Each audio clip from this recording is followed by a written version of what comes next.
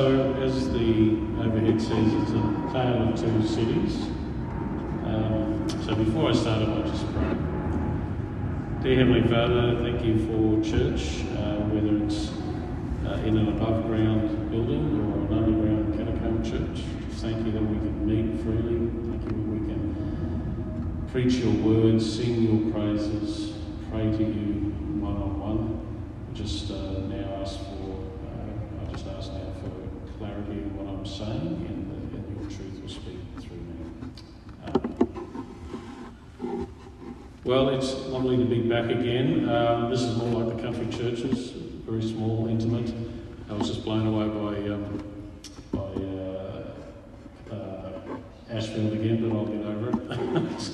So, to start with, all of us, we tend to be shaped by our circumstances and surroundings.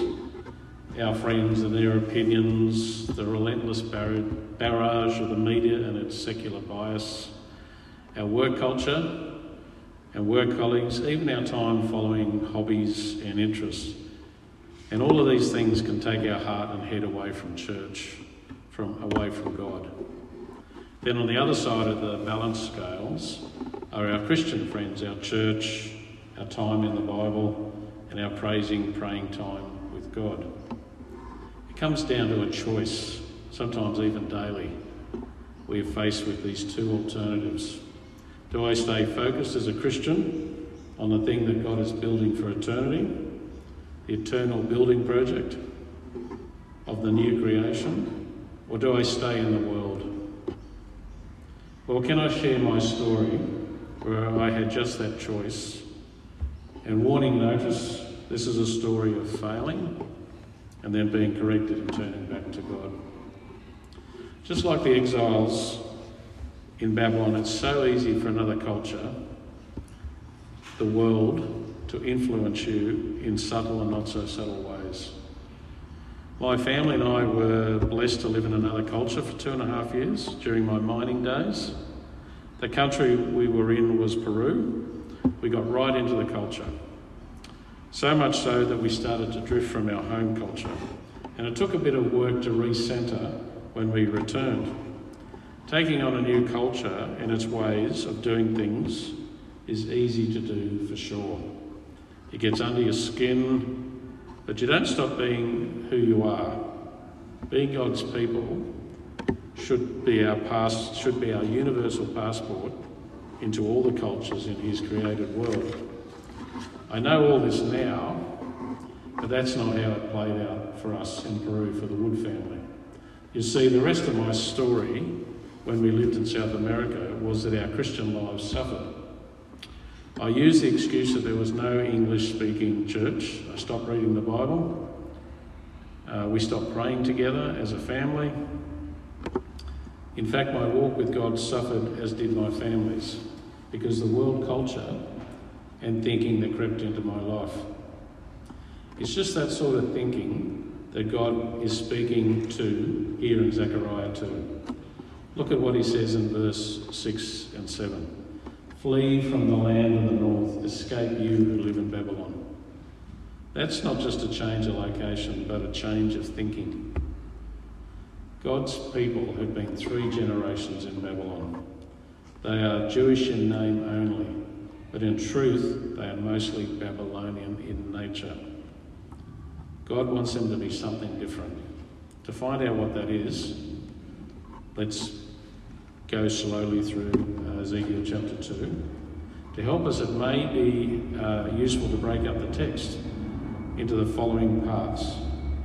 Number 1, God's building plan, not ours, verses 1 to 5. Number 2, your home is waiting, verses 6 to 9. Number 3, the nations, verses 10 to 12. And finally, be still, verse 13. So to begin with, Zechariah looks up, and in his field of sight is a man holding a measuring line. Zechariah enters into his own dream vision and asks the man where he's going. Where are you going with this tool?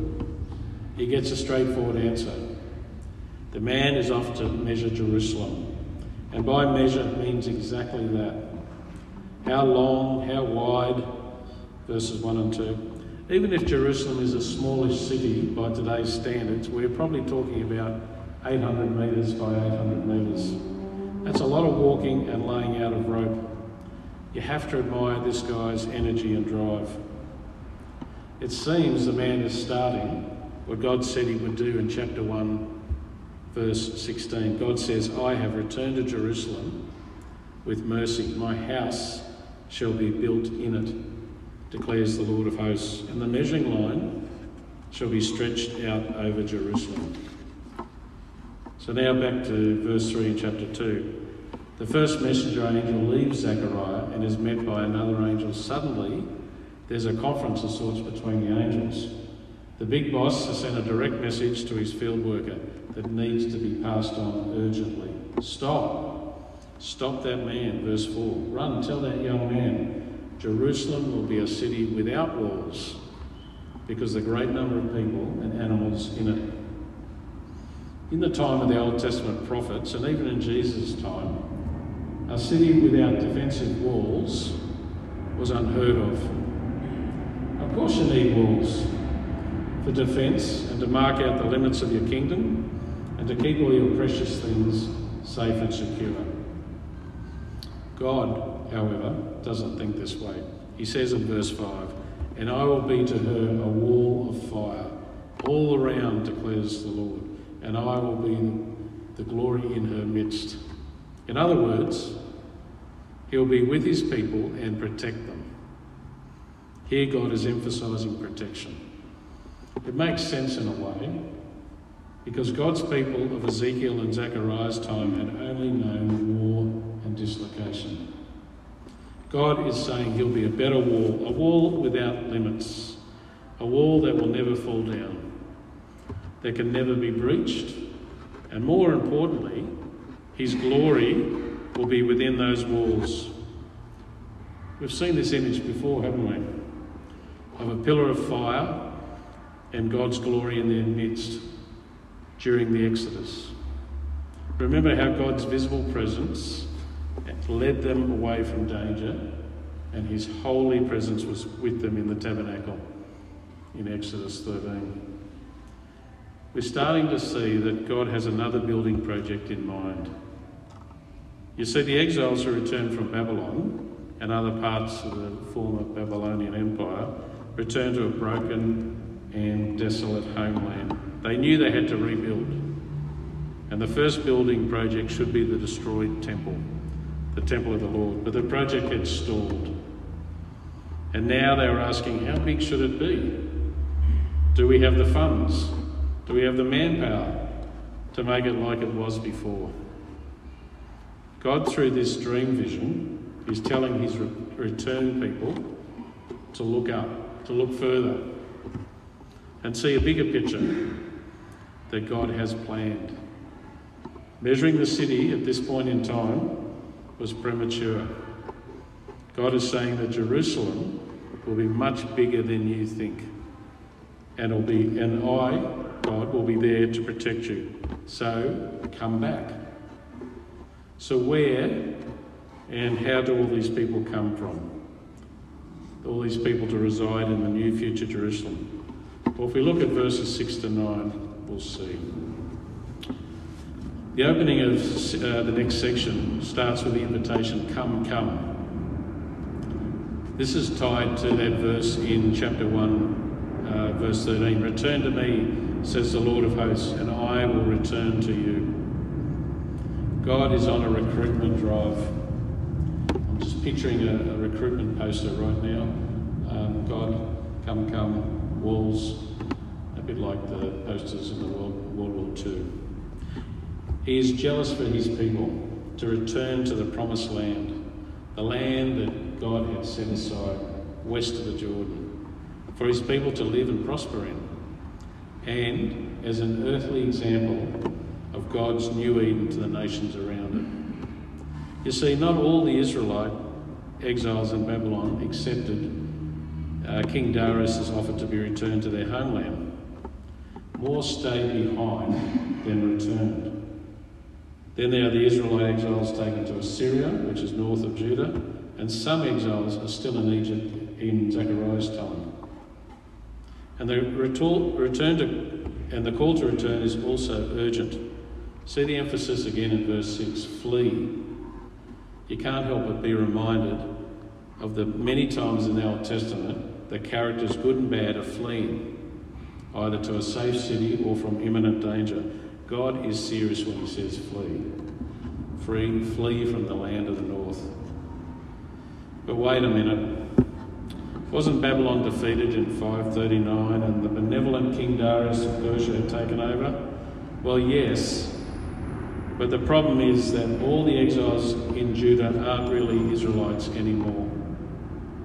They're probably the great-grandchildren of the generation that went into captivity. They are in fact more Babylonian than Israelites. So what is God telling them to flee from then?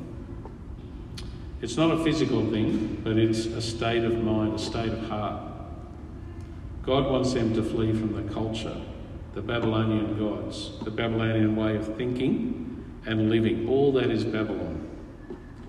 This Babylon thinking is a big deal in the Bible. It crops up 7 times in Revelation alone. Anytime Babylon is referenced in the Bible, is essentially a depiction of being anti-God. So in verse 7, this Babylon thinking is given a name. It's called Daughter of Babylon. The key to how God views the Babylon thinking and living of his people is in verses 7 to 9. The text is a bit tricky, but worth the time to wrestle with it to get an understanding. In the ESV translation, verse 7 starts with an imperative. Up, escape to Zion, you who dwell with the daughter of Babylon. Sounds a lot like flee and come from before, doesn't it? Verse 8 is a little bit hard to understand in parts, but essentially God will punish those nations who have conquered and oppressed his people, who have become God's enemies. And then there's this beautiful imagery in verse 8, and it's written to signpost God's protection of his people. For he who touches you touches the apple of his eye. The apple of his eye is the gate or opening of the eye, referring to the pupil. Our eye is sensitive to touch, and so is the object of super special care. The point being made is that God's people are special to him, and he is sensitive to what threatens them. It's such an amazing truth that us believers are so special to the Lord God to be described as a pupil of God's eye. That is something else. In verse 9, the Lord will raise his hand against Israel's enemies. God will bring about a reversal of the fortunes of the people. The Israelites who were slaves of the nations that plundered them will now do the plundering of those nations. In essence, God is coming to dwell with his people. So they should leave Babylon and its influences and come home, because they are precious to God. And be warned, he will destroy his enemies, so it's foolish to remain with them. In contrast to the daughter of Babylon, who will be destroyed, verse 10 describes the future for the daughter of Zion, that is God's people. It will be a complete opposite, which is reason to celebrate. Verse 10 is a call to all the nations. I just wonder, as Zechariah is being taken along in this exciting dream vision, if he's talking in his sleep at this point. And there's a big smile on his face. See the next section in verses 10 to 12. It starts with an emphatic, shout and be glad, or more literally, sing and be glad. The present and future exiles are now called daughter of Zion, no longer daughter of Babylon. And of course they'd be called daughter of Zion, because the God of the universe will now come to live among them, live among us. And see who will be joining the returning exiles in that future day? The nations. God has his heart set for the nations. In fact, in Genesis 17, we see this laid out. No longer shall you be called Abram, but your name shall be Abraham, for I have made you the father of a multitude of nations. In Zechariah here in chapter 2, God is saying he will return to them. Why are the returned exiles so longing for the return of God's glory? Well, partly it's their generational memory. They know deep down that this is the best and the only way forward. Just as the Lord had said back in Genesis 49:10, the sceptre will not depart from Judah, nor the ruler's staff from between his feet, until he to whom it belongs shall come, and the obedience of the nations shall be his. There is a promise here that something big will happen to God's people in Judah. The unknown is just when and exactly how. But even so, we see God's promise on his return in verses 10 and 11, that sing and rejoice, O daughter of Zion, for behold I come, and I will dwell in your midst, declares the Lord. And many nations will join themselves to the Lord in that day, and shall be my people, and I will dwell in their midst. And you shall know that the Lord of hosts has sent me to you. God has always had a missional heart for the nations in the Old Testament, and that doesn't change in the New Testament or even today. We see it so clearly several hundred years after Zechariah's time in Jesus' ministry. For example, in Mark 7, there's Jesus' interaction with a Greek woman, the Samaritan woman in John 4, and in Acts 8 with the Ethiopian eunuch. The nations that had and will persecute God's people from all these nations will be won over for Jesus. They will be part of God's future, restored, eternal kingdom. Okay, so in chapter 2 so far, we are told to be running. That's the flee reference. And then we are told to be standing up. That's the up escape reference. And lastly, singing. That's the sing and be glad reference. And all these things are directed to our great God, the God of all things. But there's one more thing to do. See in verse 13, we are told to be still. The chapter 2, began with a flurry of busyness by the man and the angelic messengers, and finishes with a command to be still. Be still before the Lord, all mankind, because he has roused himself from his holy dwelling. God is on the move, and it is toward us. For he's chosen Israelites. How are they meant to be still? Well, God is coming from heaven to dwell, to judge, to make a people.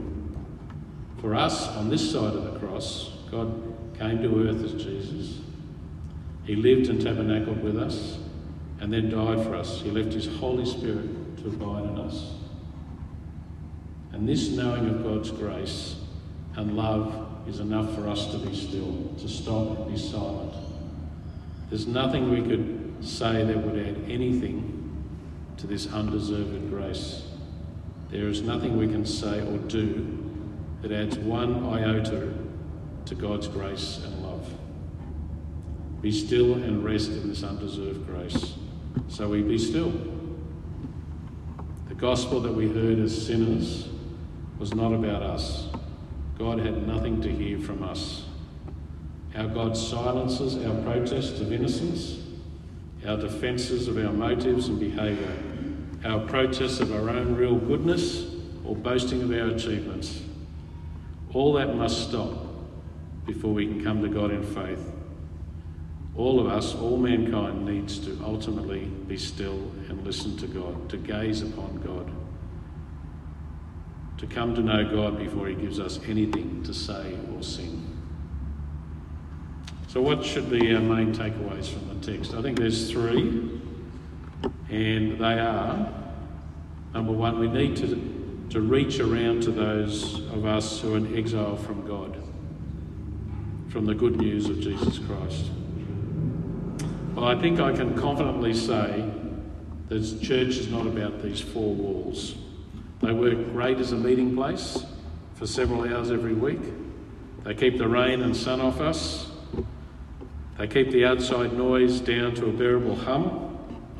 But as people who love and serve the Lord Jesus, we know that the heartbeat of our life together is that God himself is among us in all his glory. In 2 Corinthians 6, Paul writes, "For we are the temple of the living God. As God said, I will make my dwelling among them and walk among them, and I will be their God, and they will be my people." Our church, that's you, me, all of us, we need to reach around to those here in Petersham who are in a sense also exiles. They are in exile from God. The world is in such a mess and is looking for peace and stillness. Here God tells us that peace and stillness can be found in him. We have such a valuable treasure to reveal to those who come to know Jesus.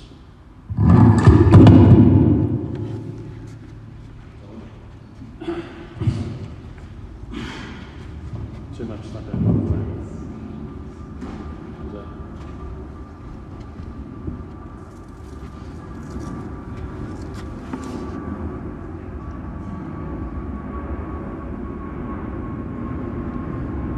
It's all good. Is it still on?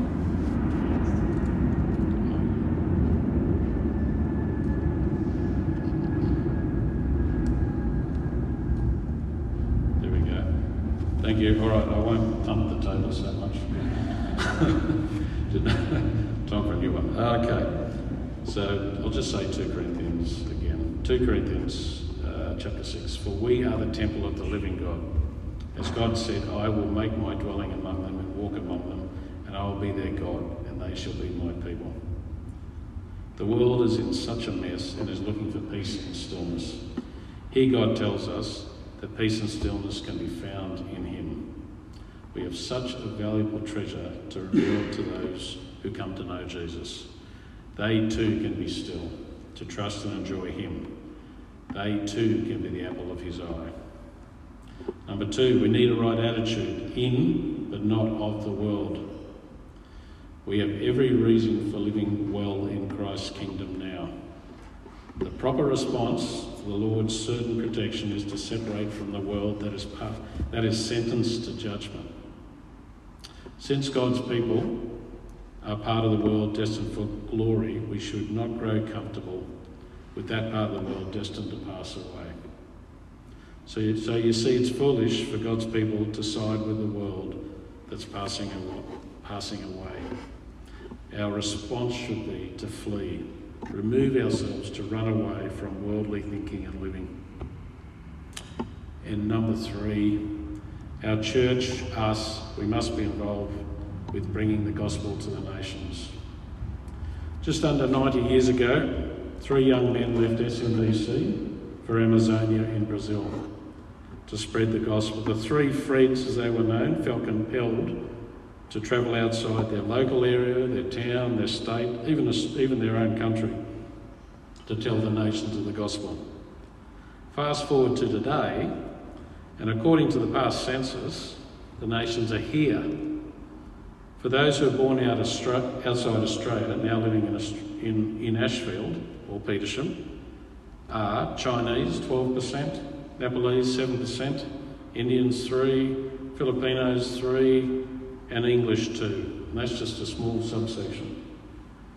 We who know that God is sovereign over all things, over all decisions, has purposed that the nations have come to Australia. This is happening right across the Western world. Is God showing and telling us something? As well as speaking the gospel to the nations, we're also to sing and shout, or in effect, rejoice and proclaim the gospel. So this is what we are commanded to do in Matthew 28:19. Go and make disciples of all nations, baptising them in the name of the Father and of the Son and of the Holy Spirit. Amen.